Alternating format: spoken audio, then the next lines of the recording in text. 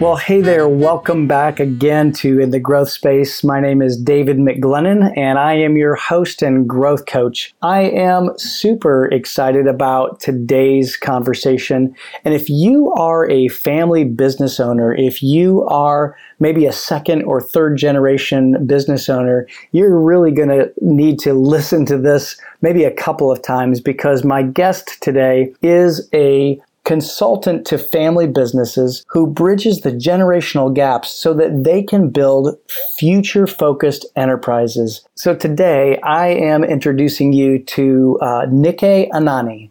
Nikke is an entrepreneur and a consultant, and she was rated as a top 100 family business consultant globally. She helps her clients bridge the gap between the senior and younger generations. And as a result, they communicate, collaborate, and collectively gain clarity to increase profit and productivity in their family businesses. She has over a decade of family business experience in Nigeria, and she helps owners lead their family organizations to long-term impact and legacy. Her inside experience as a second-generation family business owner birthed a passion inside of her to help other families in building legacy enterprises that would outlive them. Now, Nikke is an accountant by training, and she's also been trained as a family business and wealth advisor from the Family Firm Institute. She's the co-founder of African Family Firms, a Pan-African Association of Family Businesses, and the host of the Connected Generation podcast. In this episode, you're going to hear how to not just bridge gaps in generations, but bridge gaps in communication, in family businesses, as well as non-family business. Nikke brings in the value and talks about the value of bringing other advisors in to help navigate family relationships and sometimes the underlying current, the fears, the expectations, the lens in which each family member sees the business through. And she brings so many key issues in this conversation. She talks about navigating shared goals with people or family members who view things differently and how to really work through that. This is such a great conversation, whether you have a family business or not. There's so many great takeaways from this conversation. So let's get into that conversation with Nikke Anani right now.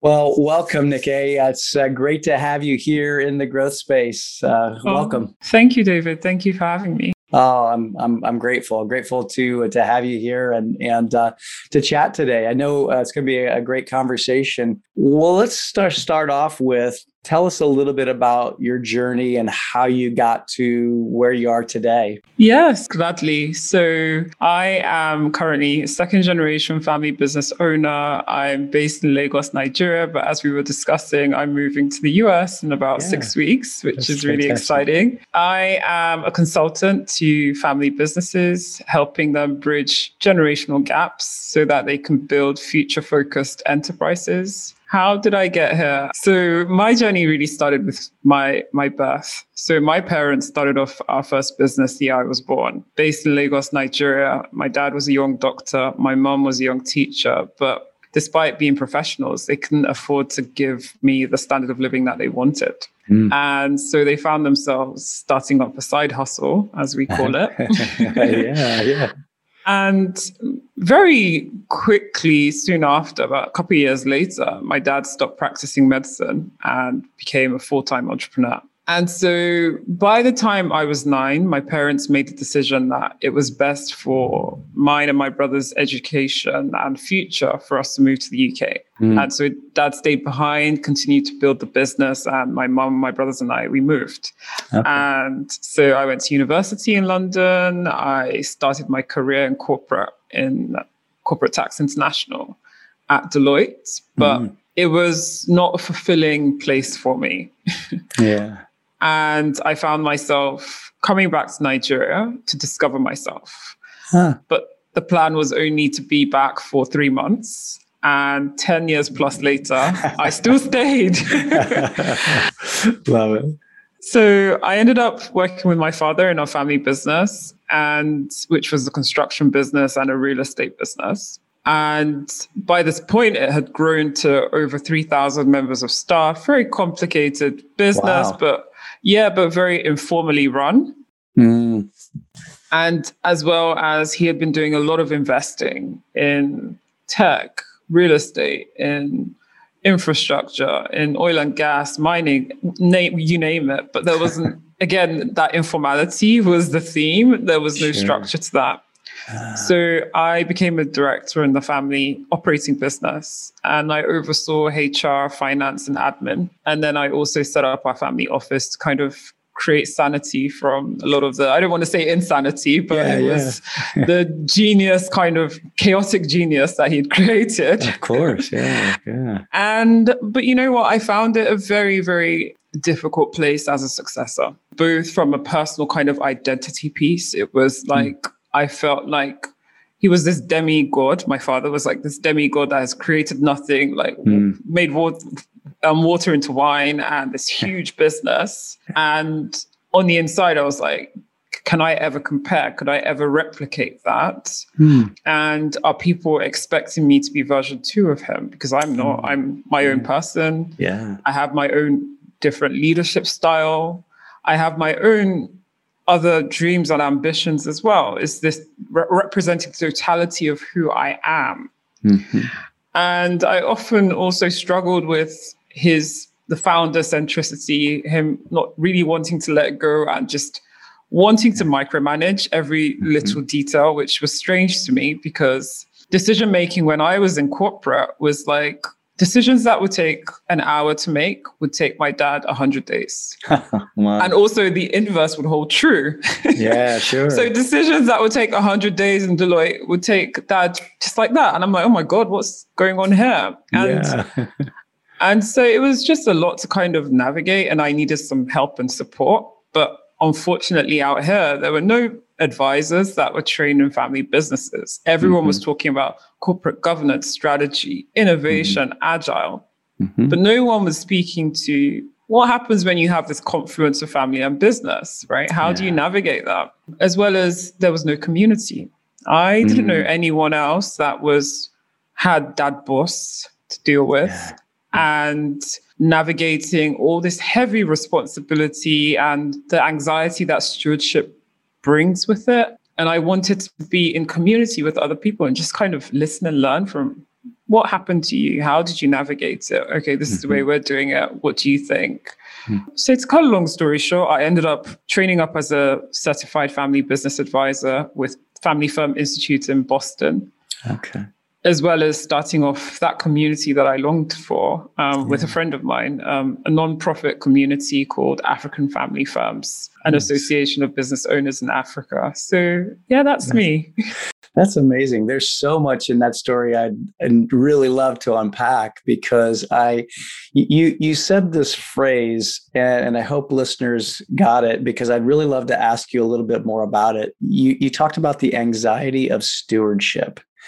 And I love that, but I can also relate to that. You and I were talking yesterday, actually, and on your podcast, you asked me a question about my family business history. And I honestly can recall that because I too was part of a family business, and that responsibility for being a steward of the resources that were in the family business and all of the aspects that go along with that. How did you get past that, or did you? I think it's a journey for me, to be perfectly honest with you. And it started off as one of a very dissociated view of my identity with the wealth. One where I felt that the wealth was imprisoning me.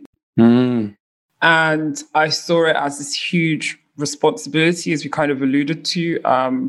I was bearing a cross that a lot of my friends were not. My friends got to be free, go to their 9-to-5s. But then I had to deal with succession planning, estate planning, governance, running the business. And as a young person in their 20s, I just felt like it was a lot.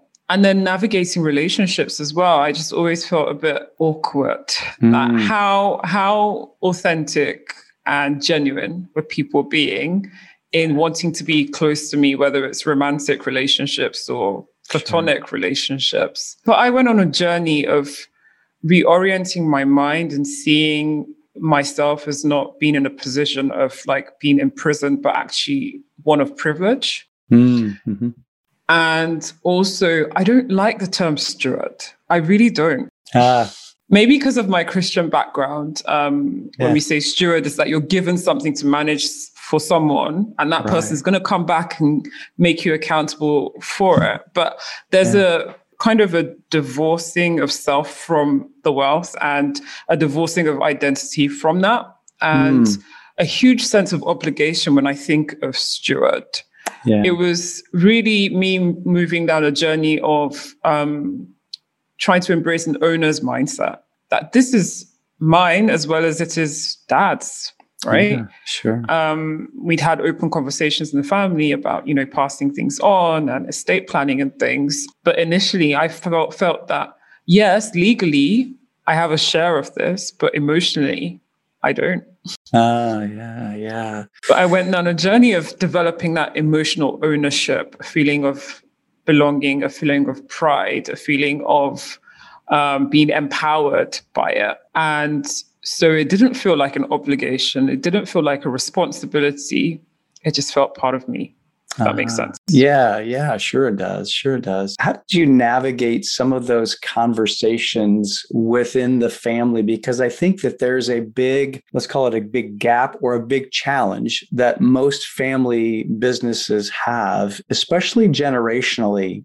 I know that as a son in my family business, my dad was the president of the organization. It was really hard to bridge that gap between being a son and then also being the CFO of an organization that was, millions of dollars that I needed to make sure that were handled properly. How did you bridge the gap in some of those conversations between, let's say, daughter and dad, or daughter and other family members, and, operations manager or operations leader? Honestly, my training was invaluable. Prior to me being trained as a family business advisor, I would say I'm relatively, self-aware, but we had many conversations that just were not going anywhere, or very surface level conversations that were not getting to the meat of the issue. Mm-hmm. And a lot of the time, I wasn't really aware of the meat of the issue, right? So what I found helpful was my training, becoming a family business advisor and learning how to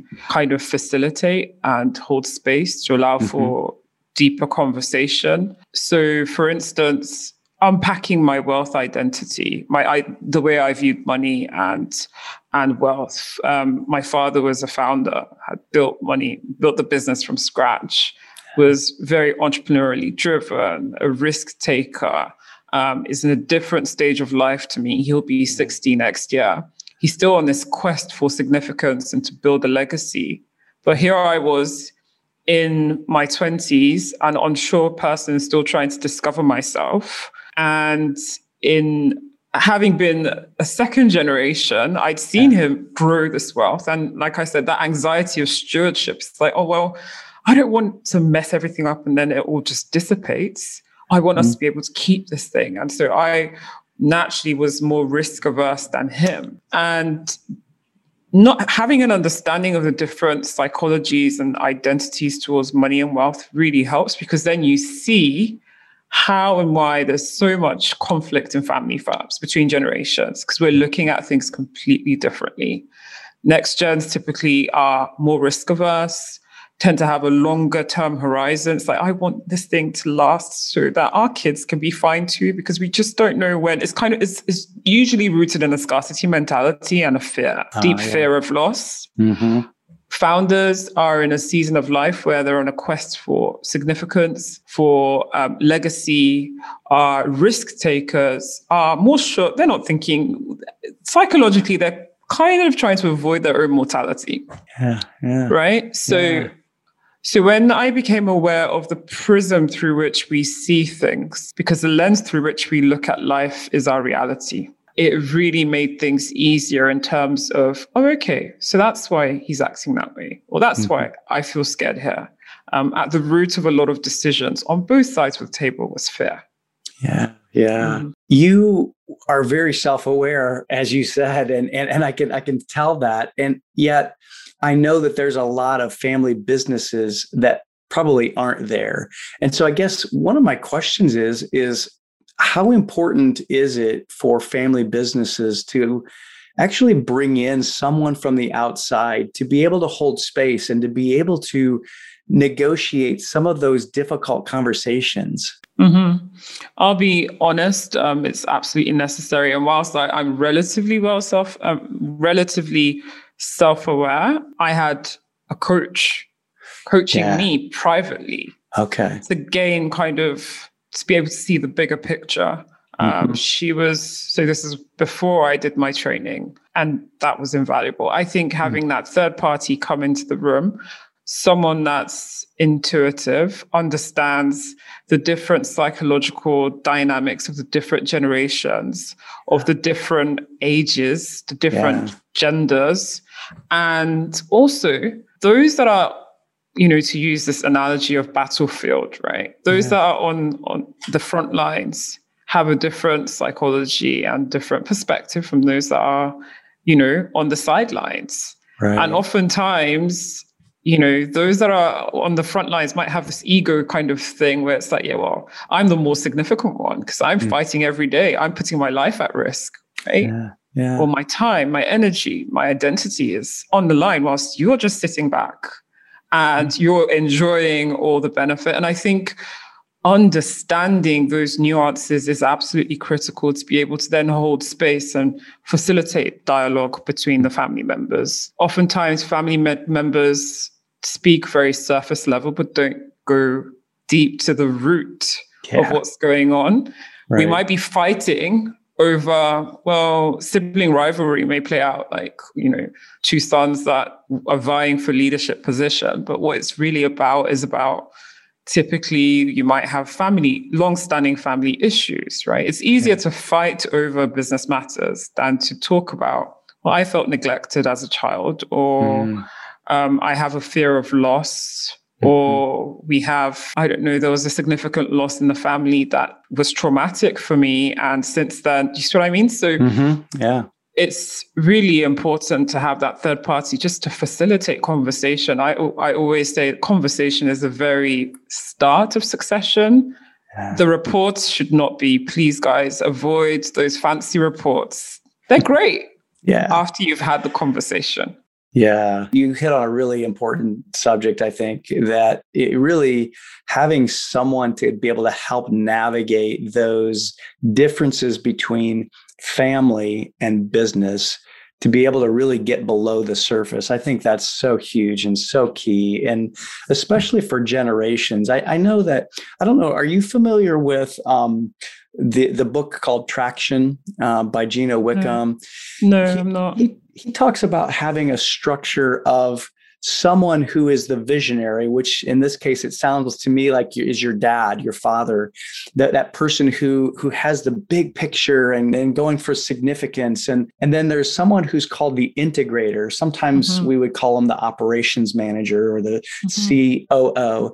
And navigating those dynamics is really difficult even if you're not family, but then being able to take the family dynamics and put that into it, that's really, really difficult. And so what I'm hearing you say, though, is that you had a coach that helped you to be able to navigate your own, emotional intelligence, your emotional situations and issues, and then be able to bring those conversations together in the family dynamic. Did you ever have someone that actually came in and facilitated that for you all, or you guys did it yourself? No, we didn't. We did it ourselves. So initially I was coached. Then myself and my brothers in conjunction, we went through a siblings team formation training. Okay.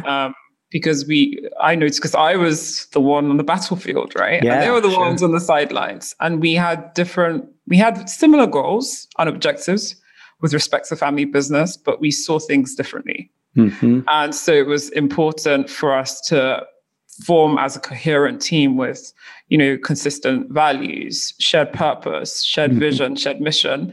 And my experience was that process of the coming together of the three of us was critical and a lot more effective in winning Dad over and persuading him to our ideas. Oh, yeah. Interesting. So talk a little bit more about that, being able to persuade your father. And then I'd love to be able to kind of shift gears just a little bit in that, like, taking that idea of persuading, let's call it an older generation, to be able to do that in a non-family business. Because I think that in today's environment, there is a lot to be said about these so-called generational gaps or generational differences. And no doubt, each generation has grown up in a different environment. And so there are differences. So talk a little bit about that.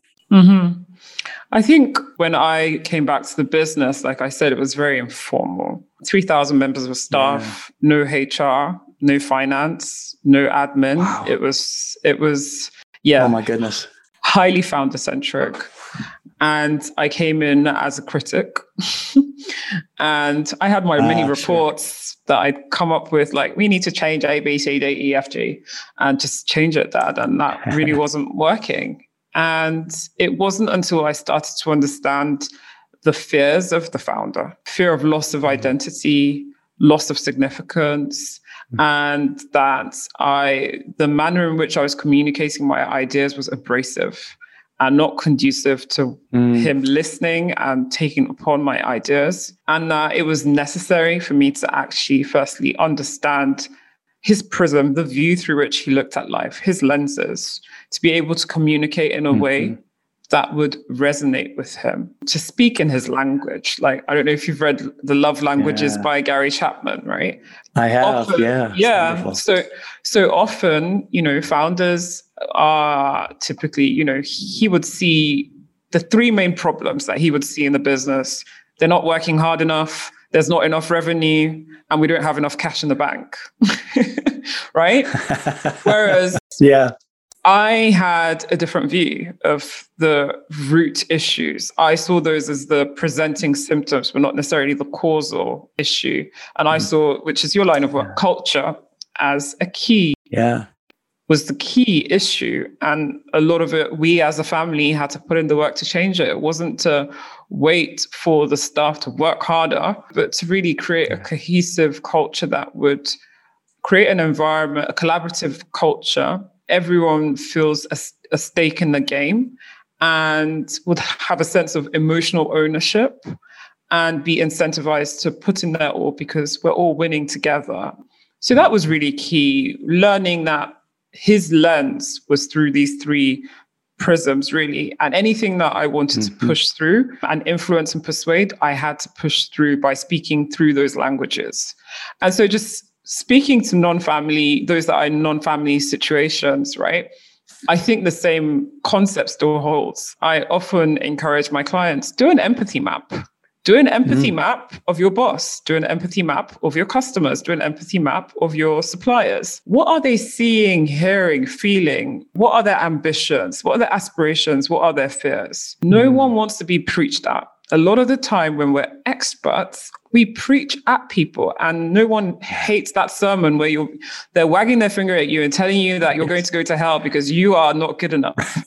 Instead, we want to feel understood. Like, it's really hard, isn't it? I get it. And these are your concerns, aren't they? I get it. This is the way you can do things a little differently to meet your goals. It's from a place of service as opposed to a place of perceived arrogance, perceived judgment, perceived hostility. So that's what I would really say with influencing and persuading is, as Stephen Covey says, seek first to understand and then to be understood. Yeah. That's so good, Nikkei. There's so much that you just said that I hope our listeners really caught, because in every situation, communication is so key. And if we seek first to understand and we speak their language, that will allow everyone to be able to get what they want and be able to move a situation forward. I just love that. Talk a little bit about the general generational gaps or generational perspectives in a business. What do you help your clients do to be able to bridge those gaps, or at least just help them to see things similarly, or at least see things in a way that continues to move the growth path of the organization forward? Mm-hmm. So a couple of the generational issues I tend to see, particularly in family firms, like I alluded to, founders finding it difficult to let go. Yeah. Next gens finding it difficult to grab on. Kind of linked, and we want different things. So founders will tend to focus and emphasize the importance of history, values, heritage, retaining of middle-class values that brought them to their place of success, right? Mm-hmm. Because they started off from humble beginnings and they built up this wealth. And so that is the lens through which they see life. And on the other hand, you've got next gens that are a lot more future-focused, wanting to embrace the novel and the new, looking to things like innovation, tech, and in this particular generations, Gen Zs and millennials, very, very outspoken, having very high standards and demands of businesses to be change agents in society and to speak out their values. And this can create an issue because they just don't see eye to eye. And I just help to bridge that gap by holding space, encouraging empathy, gaining understanding of each generation. Firstly, like I said, giving an understanding of the psychology and the different perspectives which we both have and why we are the way that we are and how to communicate with each other to be more impactful. So that's a lot of my work in terms of encouraging empathy between the different generations, and then also sparking conversation on issues where we might want to avoid, suppress, or might not even have an awareness of, but are important that we gain. We're not divided teams, but we're a united family. We're a united family that has unified vision. Where are we heading to?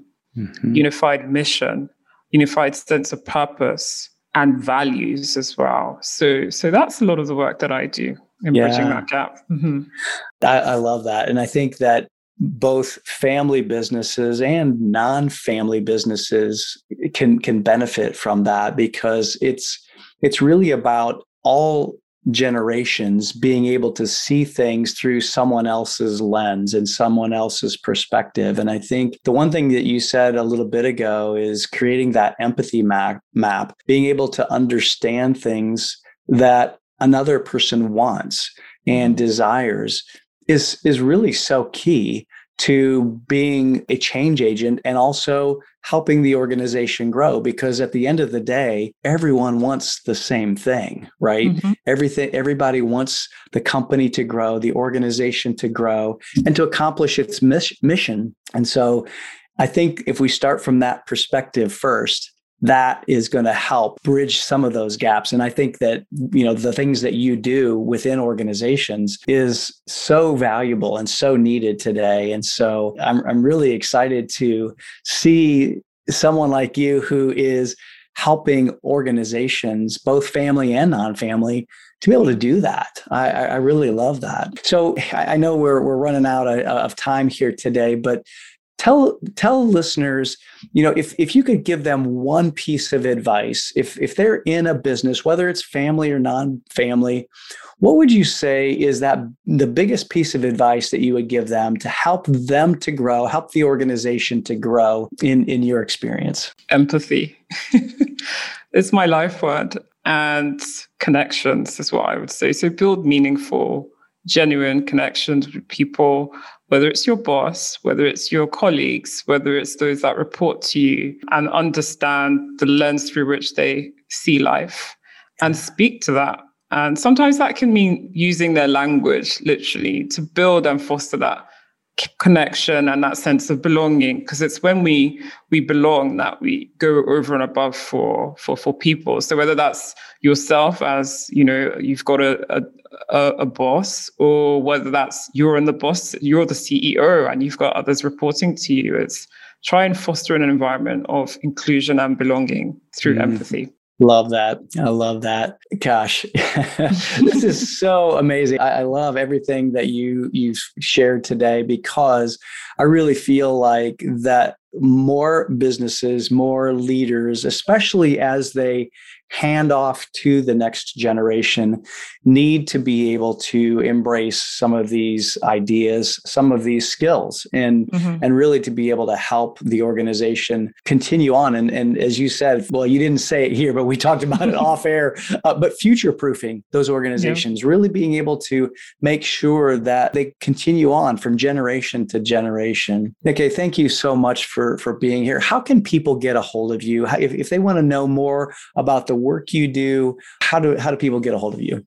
Firstly, thank you so much, David. I've really enjoyed this conversation. You can get a hold of me on my website, www.nikeanani.com. That's Nike Anani. And on there, you've got my socials, my email if you want to reach out, and lots of resources. I also have my podcast, Connected Generation, and we explore conversations on personal leadership, succession planning, wealth planning, philanthropy, and all anything to do with wanting to build a legacy family enterprise. Yeah. And let me just say to the listeners here, go out and listen to her podcast, because she's had some amazing guests on. I've listened to a number of her episodes, and she just has some great conversations as well. And I know of one conversation that will be coming up, I'm sure, in the next few weeks. An amazing one of that someone. You might enjoy. Exactly.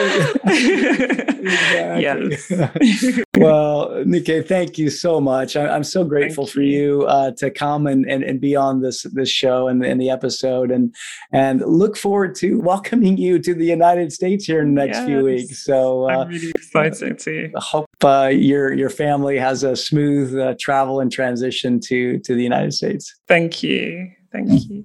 Well, I hope that you got a lot of great takeaways from this episode. Nike is such a brilliant leader, and I hope that you'll get connected with her as well, especially if you are a family business owner. You know, she gave some really great advice on bridging not only the generational gaps, but also the emotional and relational gaps that often come up in family businesses. Thanks so much for listening and for sharing the podcast with friends and colleagues. I really appreciate the feedback on these conversations. And if you know someone who has a great story, please reach out to me, and I'd love an introduction. Now, if you haven't yet, please subscribe, rate, and review the podcast. It would mean the world to me, and it really helps us to keep spreading the learning from these great leaders. And speaking of great leaders, we have some great conversations coming up. People like Mike Kim, John Eads, Alexandra Persglove, Rich Cardona, and Matt McWilliams, just to name a few. And I'm also working on some solo episodes based on some client work that I've done recently, and I can't wait to share those with you as well. Now, it's been said that life begins at the end of your comfort zone. And I definitely know that's where growth happens. So keep growing and pushing the boundaries of your comfort zone. Be well.